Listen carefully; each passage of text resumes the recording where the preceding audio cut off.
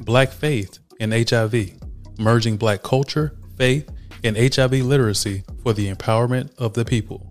Learn more at blackfaith.org. For my brothers, never had an ear to hear them. These the bricks for our sisters, help us build them.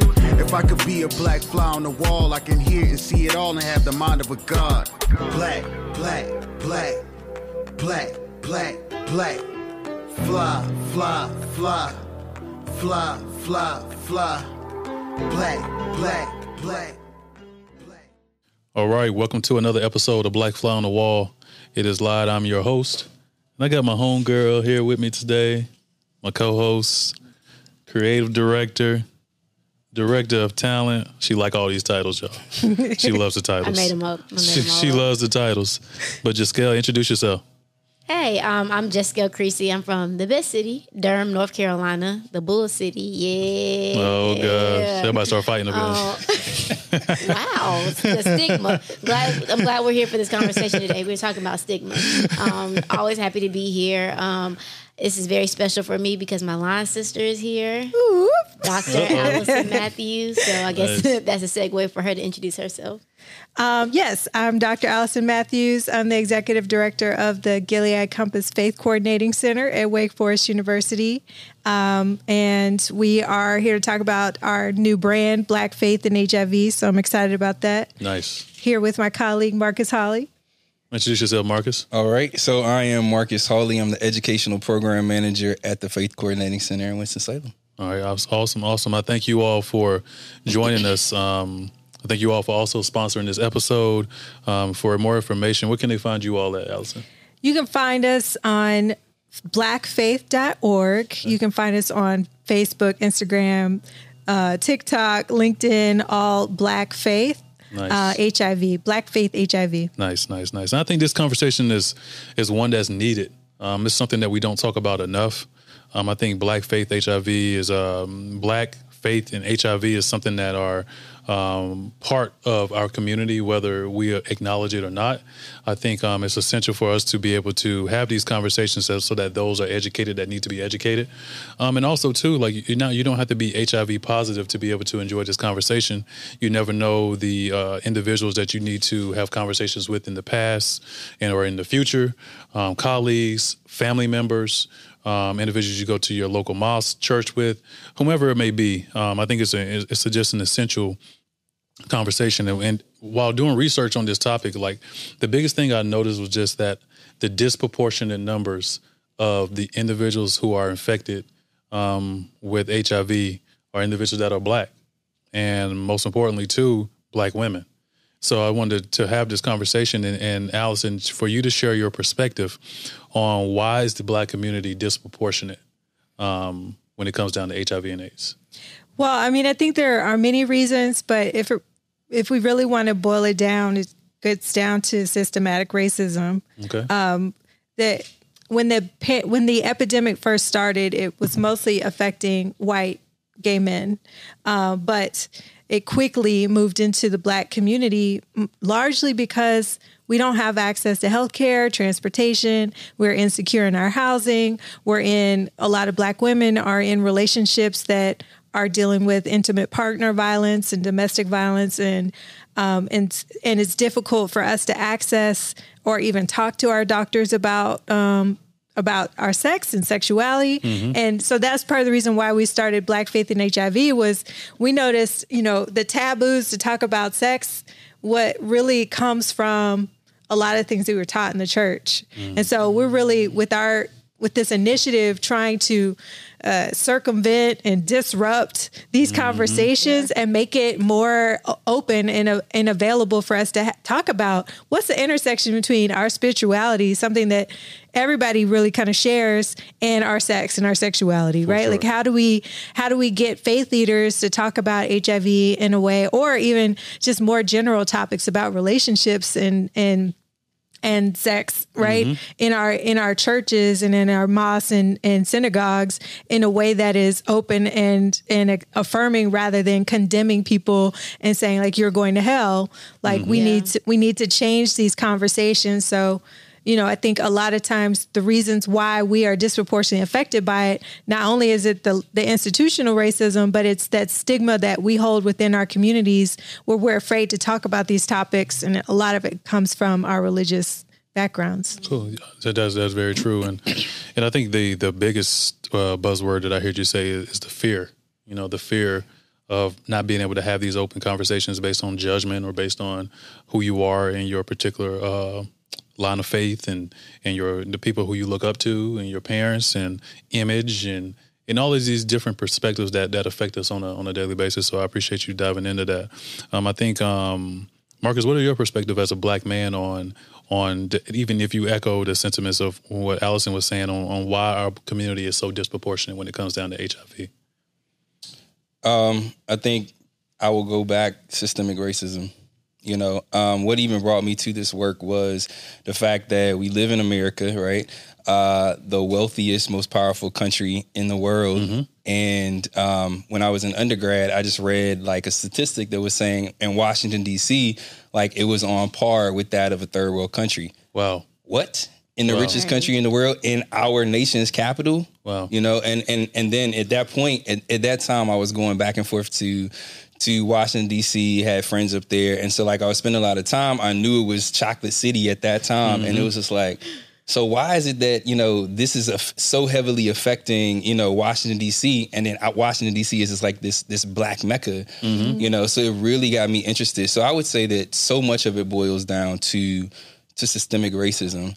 And I think the work that we're doing at the Coordinating Center and with Black Faith and HIV is we're really trying to knock down a lot of those walls and those barriers that tradition has allowed to be up. And like, let's be real, white supremacy, mm-hmm. And so, I think it all boils down to like this systemic racism. And I think faith is one of those things that can combat some of that absolutely stigmatization and stuff like that. I think so too, because I mean that's our foundation as a human, right? Absolutely. I think the most atheist person has a spiritual belief.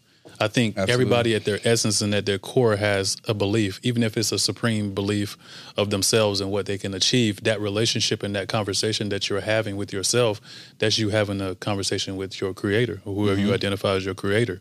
So I think finding avenues to connect with those individuals or to connect with individuals who have been scorned from their local mosque, synagogue, church, or just people who just don't identify with a particular faith but need the education. I think faith is a way to is that bridge between the faith, the person, and kind of like what's on that bridge is straight up education and mm-hmm. basically figuring out a way to infiltrate our minds. And that's why I like how you were saying that, like, you all are on TikTok, you all are on Twitter. You know for a fact that is the way that people get their news. Mm-hmm. That is the way that people get their education. Like our grandmothers, probably moms, at 5 o'clock, the news is on, yes. and they watching our patients. They watching their favorite news reporter. Yeah. They watching it before they go to work. They watching mm-hmm. it when they get home. Absolutely. That's their avenue mm-hmm. of finding out what's going on in their community. Versus us is right here on our phone. And mm-hmm.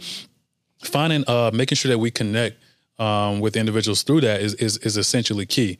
I was going to say too is what. Scale, and I was going to ask you, what has been, is with you working in healthcare and progressing through that field, what have been your experiences with HIV? Yeah, so I work in physical therapy, and a lot of my patients who are HIV positive are Black men. Mm-hmm. And it's jarring sometimes because I'm a Black woman. You just naturally want to gravitate towards your people and like help your people, but sometimes, especially when they were gay, homosexual, like it almost was like they seem like, oh well, like this is something that happens, and I'm like, why do we feel like this is something that happens and it's supposed to happen and it's okay? I don't know if it's because of the availability of drugs and medicine now, but I just want to know y'all's thoughts. Like, why does it seem like, I know at one point we were scared, and it seems like that they're like, you know, will it happen, but when it happened attitude. Yeah. I've experienced that as well. Yeah. I think some of it has to do with the messaging that we have, like, because we keep saying it's so prevalent in the Black community that it's just, and not just HIV, but like every health condition. We are just like, Blacks die from heart disease, from diabetes, from cancer, from HIV, from everything, right? And so it's like, well, we're just going to get it. It's just like we can't avoid it. But actually, it is avoidable. I was just listening to a book, this morning talking about how like all of these health conditions are preventable. Absolutely. And we take it for granted. We just think as you age, you're going to get sick, and you don't have to be sick. Right. It's really about us taking care of our bodies. And I think also, within the Black gay community, I think there's also this, because there's more medication available and people are living longer, it's no longer a death sentence, which is a great message, right? We want to tell people that. But also, I think it needs to be communicated that, the medication also has impacts on your body, right? And it affects your kidneys and things like that. So, and it affects your bone density and brain functioning. So if you can avoid it, let's prevent it, you know? So that's why I think it's important to have these conversations. What you said is key, is because, I mean, like, eating one piece of chicken may not hurt you, or eating one piece of steak may not hurt you, but doing that over an extended period of time, an extended period of years, has its ramifications. Right. And so I think what you said was major, because now, and I empathize with what Jaskel was saying, because that's been my same experience working in the hospital. It's like you go into and you go and do their evaluation, and they recently just found out that they were recently diagnosed with HIV, and it's kind of like, kind of like they almost expected it to happen. It was almost like them awaiting for this news. And the fact that there is better medication, people don't see it as, the end all be all, whereas 30 years ago, that was the case. And I think that also plays a role in the conversations we have about pharma and also wellness, right? Because wellness is being proactive in your health. Is being knowing, okay, I need to either abstain or use protection or be mindful of who I have sex with, or not have multiple sex partners at one time, get tested on a regular basis. All of those things related to that. Or also, so it's also, you have to put into work to do that, versus just using a pill to be your solution. So I was going to talk to you about the marketing that you all have seen over the years when it comes down to this, to HIV and AIDS, because I'm also seeing now that there's a pill that you can take beforehand. Like if you are a woman, I think it's for women, right? You can take it's for both. Anybody. It's for men and women. Yeah. So you can take this pill. Explain what it is. So it's an HIV prevention pill that you can take. It's a daily pill to prevent people from getting HIV. It's actually 1/2 of an HIV drug. So it basically stops the HIV virus from infecting the immune system and replicating in the body. So people could take it daily. For women, you have to take it up to 30 days in order to get protection. For men, it's about 7 days. And it's up to 99% effective with perfect use. So it's really a groundbreaking medication. The challenge is access, right? I think, and you mentioned something else about like safe sex and condoms and things like that. And I want to make the point also that like Black people don't have any different kind of sex than any other group of people around the world. Right. But, and so back to our point again about like, why do Black people have higher prevalence of HIV? It's not because of our sexual behaviors. We're oftentimes like saying, oh, you're being promiscuous, that's why you got it. It's like no, actually, we're not doing anything different than anyone else. A lot of times it's because of the risk factors, the social determinants of health, if you will, like the employment, education, housing, those kinds of things that make it harder for us to get the medications, get the prevention medications. White men are more likely to get those medications than we are because they have health care and they have doctors, and they have income. So I think they say that about most diseases. It's like when, for example, when COVID first happened, it was it switched to, you know, when the black community started getting it, it's because they smoke and drink. And it's like, wait, no, it's not. It's because of the same exact reasons that anybody else is getting. Close proximity to somebody who actually has a disease too. So it's like, not only, I think the messaging too is put out there that like, because of these certain behaviors that, you know, that's why black people are this. I mean, even when it comes to finances, it's because all they do is buy this, that, and the third. It's like, no, it's not. It's because of the education, the access, and things like that. So it's whenever it's something negative, it's always because of our behaviors, which are not different than other groups' behaviors, that's why we are in the position that we're in. And it's really not. It's the systemic racism and things like that. Yeah, our white counterparts spend their money is the same way we spend ours. Exactly. It's just all about what we spend it on. You know, we buy $3,000 Louis Vuitton bag. They buy $3,000. We buy a $3,000 Louis Vuitton bag. They buy a $3,000 bike rack. $3,000 is $3,000. It's all about where you spend your money and how it aligns with you. I would like to make this note real quick. So it's the medicine that you all are talking about to prevent HIV is called a pre-exposure prophylaxis, or PrEP. But there's, I think, generic brands out now.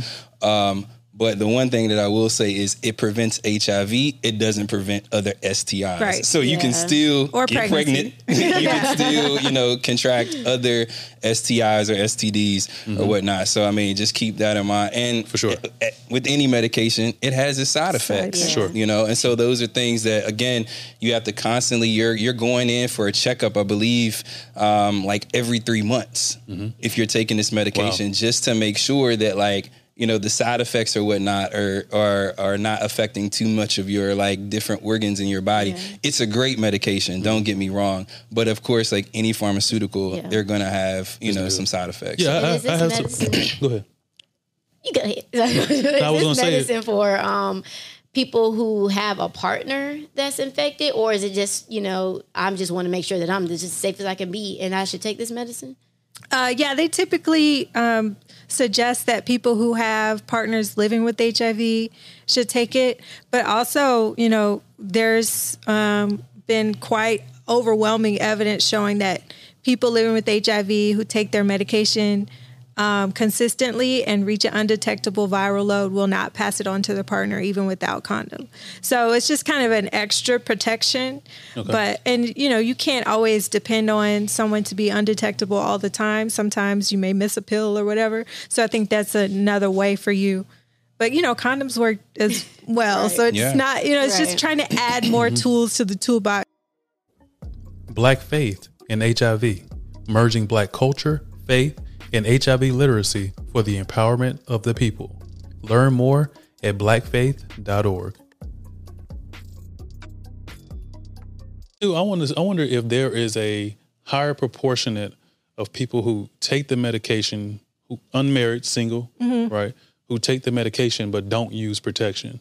Because a lot of times the biggest issue in our community is that we don't like using condoms. We are prisoners of the moment. So prisoners of it feeling good, prisoner of just not being responsible in that moment. Like even as a young man, like I go into it, like my uncle was the person in my life that really, really pushed protection on me, really, really pushed men's health on me, really, really pushed every single day. I can hear it in the back of my mind now. Even when I was in situations as a younger man where I could have went right, or what it could have went left, I thought about him and the education that he provided me, right? So like that is the reason why I was able to make it to 31, 32 years old, and still now without having any babies, not having any major STIs, STDs, all these other things going on, is because I had like an accountability partner who was consistently educating and checking in on me and making sure I handle my business. And so I think that is a major thing within our community as well, too, is like even beyond the access to healthcare and the unemployment and all these other things, I think also, too, Black people have always been disproportionate when it comes down to employment and healthcare access. But one thing that we've always been able to do is bond together as family and as friends. And the saying of it takes a village is a key, because like even though my father wasn't in my life at that particular moment, my uncle stepped in and made it his duty to provide me with the education that I needed, right? So I think also too that is very, very essential is to make sure that this conversation is open within your family, right? To be able to have conversations about sex, about marriage, about future, about dating, about relationships, about any single thing that you really encounter as a human being. That's so important, and I think probably rare because I mean, in my family, and I'm sure many other families, we just didn't talk about sex, or if it was like, don't get pregnant. What is the genesis of that? Why don't Black families talk about sex? Whereas you can have a friend that is not Black, and they come to you talking to school about what their parents told them about sex, and because I experienced it for the first time when I was about 7 years old. When I had a white friend that lived across the street from me. I'm at his house, and his parents, he made a comment, and his parents gave him a quick 2 or 3 minute conversation about sex, and he freely spoke about sex. So what is it about our community that makes it a challenge to talk about sex? What is it? I'll throw this in real quick. I just think across, in the whole United States, it's just a very taboo topic, right? So what I found is I haven't traveled as much as other people, but in my travels and then just from learning and reading other material, they talk about sex more openly, whereas with us, it's more taboo and it's more hidden, and there's this shame with it, right? But we got a whole bunch of kids. We got a whole bunch of kids, but I'm saying I think that's where church comes in too. The modesty. Right. And so there's this we can't talk about this. When you talk about everything the different sins or whatever, you hear the same ones all the time. And you talk about drinking, you'll talk about drugs, you may mention sex, but that's it's just all a sin. So just don't do it. And that is the gist of the conversation. Just don't do it. Mm-hmm. But my friends are talking about it. I'm on TikTok. I'm on Instagram, and I'm seeing this all the time. Why would not? Right. Well, it's also respectability politics. I don't know if y'all have heard that, but it's absolutely. Very much Black people should avoid any stereotypes attached to us. Where during slavery, it was the woman is a hypersexual woman, and she is, temptation to the white man. And so she should diminish herself, right? And the same for Black men, that they're the bucks, they're the sexual prowess, they're going to rape white women, right? And so we've been characterized as dangerous sexual beings or beings to be taken advantage of. And so in order to contrast that, we have internalized a lot of religious messages that say we want to conform to what the ideal in society is so that we can move up in society. And so a lot of times the religious messages have been, I would even say distorted, because what's beautiful about being in the divinity school is that we've been doing a lot of sacred text study with scholars who understand the historical context, the original Hebrew and the original Aramaic.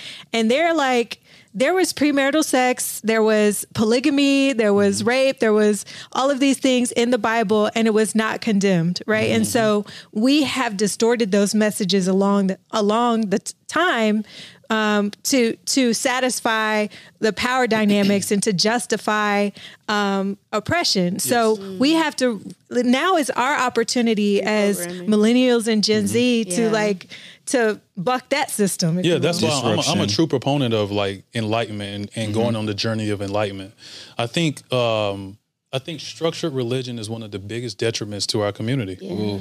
I think it's important for us to be able to study and understand knowledge of self, to be able to draw back a lot of those things that have been placed on us by religious systems, right? Because they're not the true essence of who we are as self. These are systems that were placed upon us. An example would be the Roman Catholic Church. A lot of the things that happen now and a lot of the pillars of Christianity were created by the Roman Catholic Church, which are not for us. And when I say us, Black culture.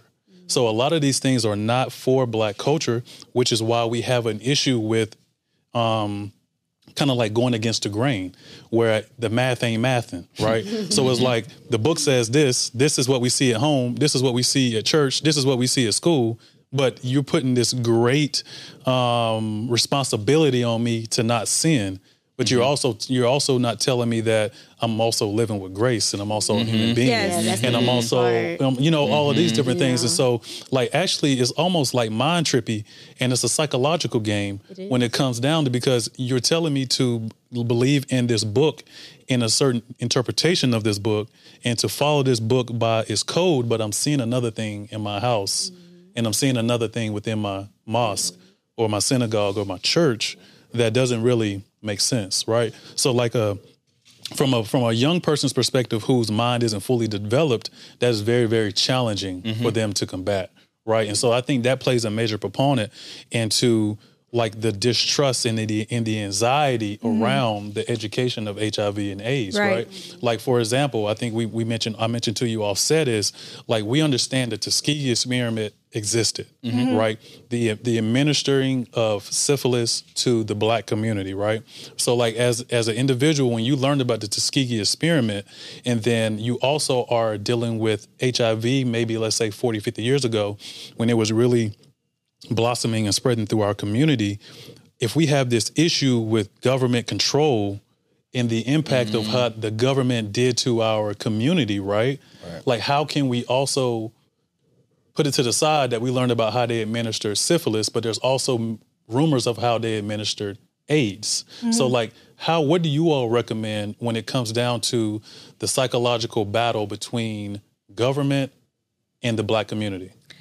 Well, I mean, full disclosure, I work with government. I work with pharmaceutical That's companies. understandable. And so, I think my approach to that work has been creating opportunities for Black people to voice those concerns and to be at the table, the decision-making table, to shape how the future of clinical trials, how prevention, how all of those things are rolled out, so that we can benefit from it and it's created for us, and to make sure that we are training, the next leaders so that they're the ones who are getting the funding to do the work. Yeah, because it's a challenge, because, like, it's just like being in a relationship that has mistrust. It's like, if you consistently experience mistrust, how can you all of a sudden trust a system that has historically shown you mistrust? Like, that's a genuine issue, conversation in barbershops and salons. Example,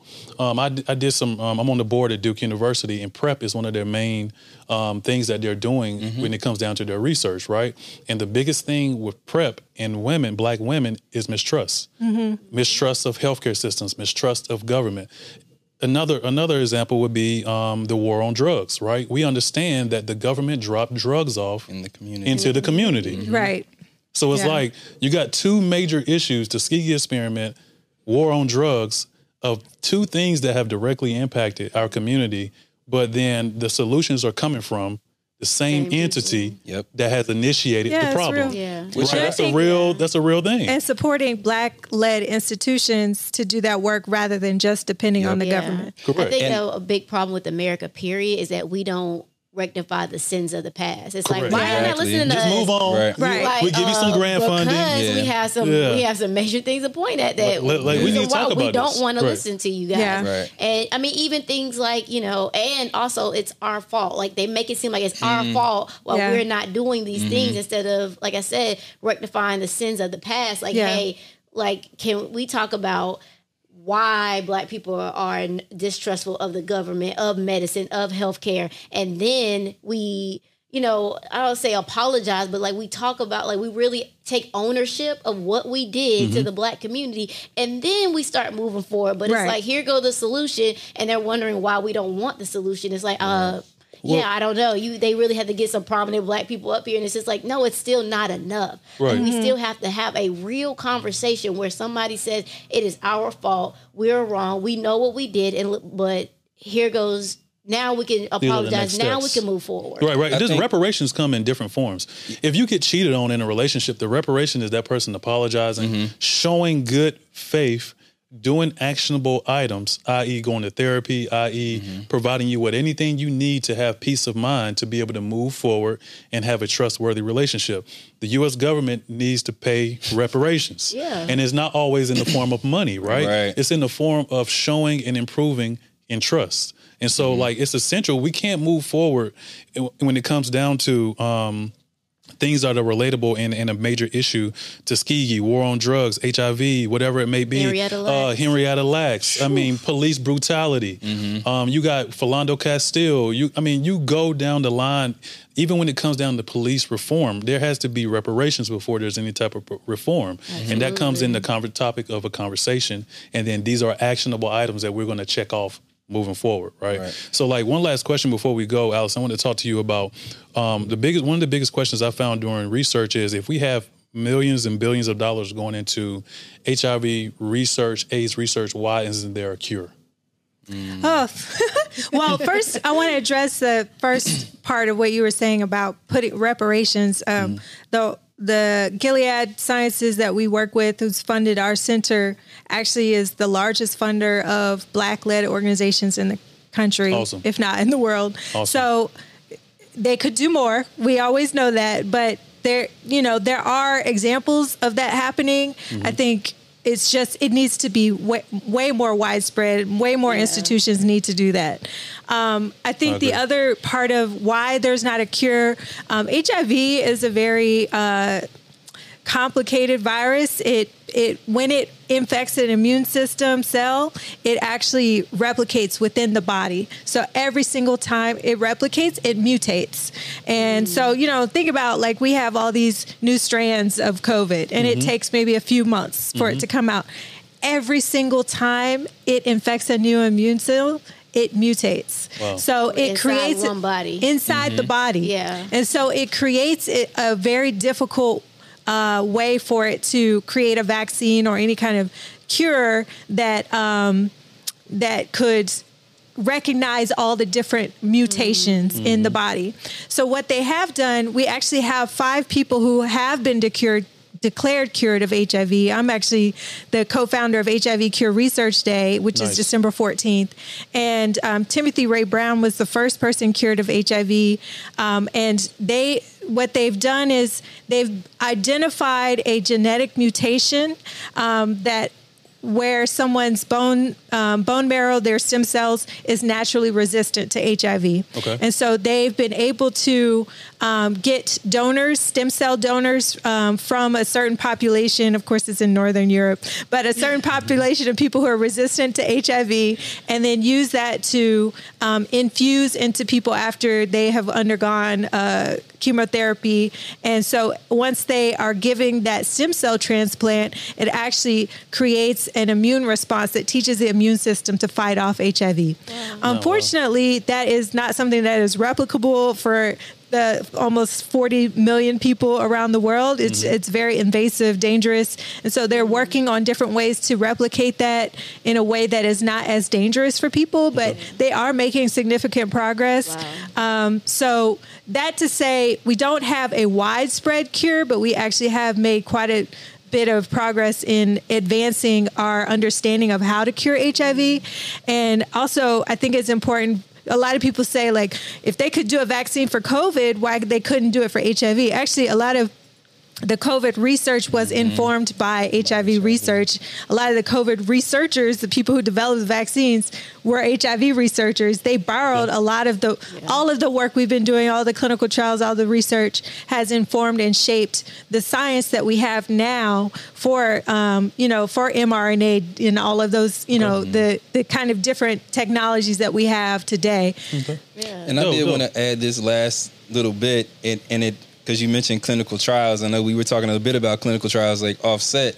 Like, the thing is, like, we talked about having, like, Black institutions, but I think what's important is because, we are so stigmatized by so many of the things that happened in the past with healthcare within the country, like, we need exposure. And so, like, Black people being a part of these clinical trials is actually very important. Genetically, there's not much difference, but there are differences how medication affects us and compared to, like, white folks or other people, other ethnicity. You can't want to sit at the table without sitting in the seat. Right. So you need your voice. You need to be there. Sit in the seat. You have to be there. And so that's one thing that I would definitely push. Like, if it's HIV clinical trials or any other kind of clinical trials, I hate sitting in a conference and, like, literally public health conference and we're at the bottom of everything. It's discouraging. Right. Right.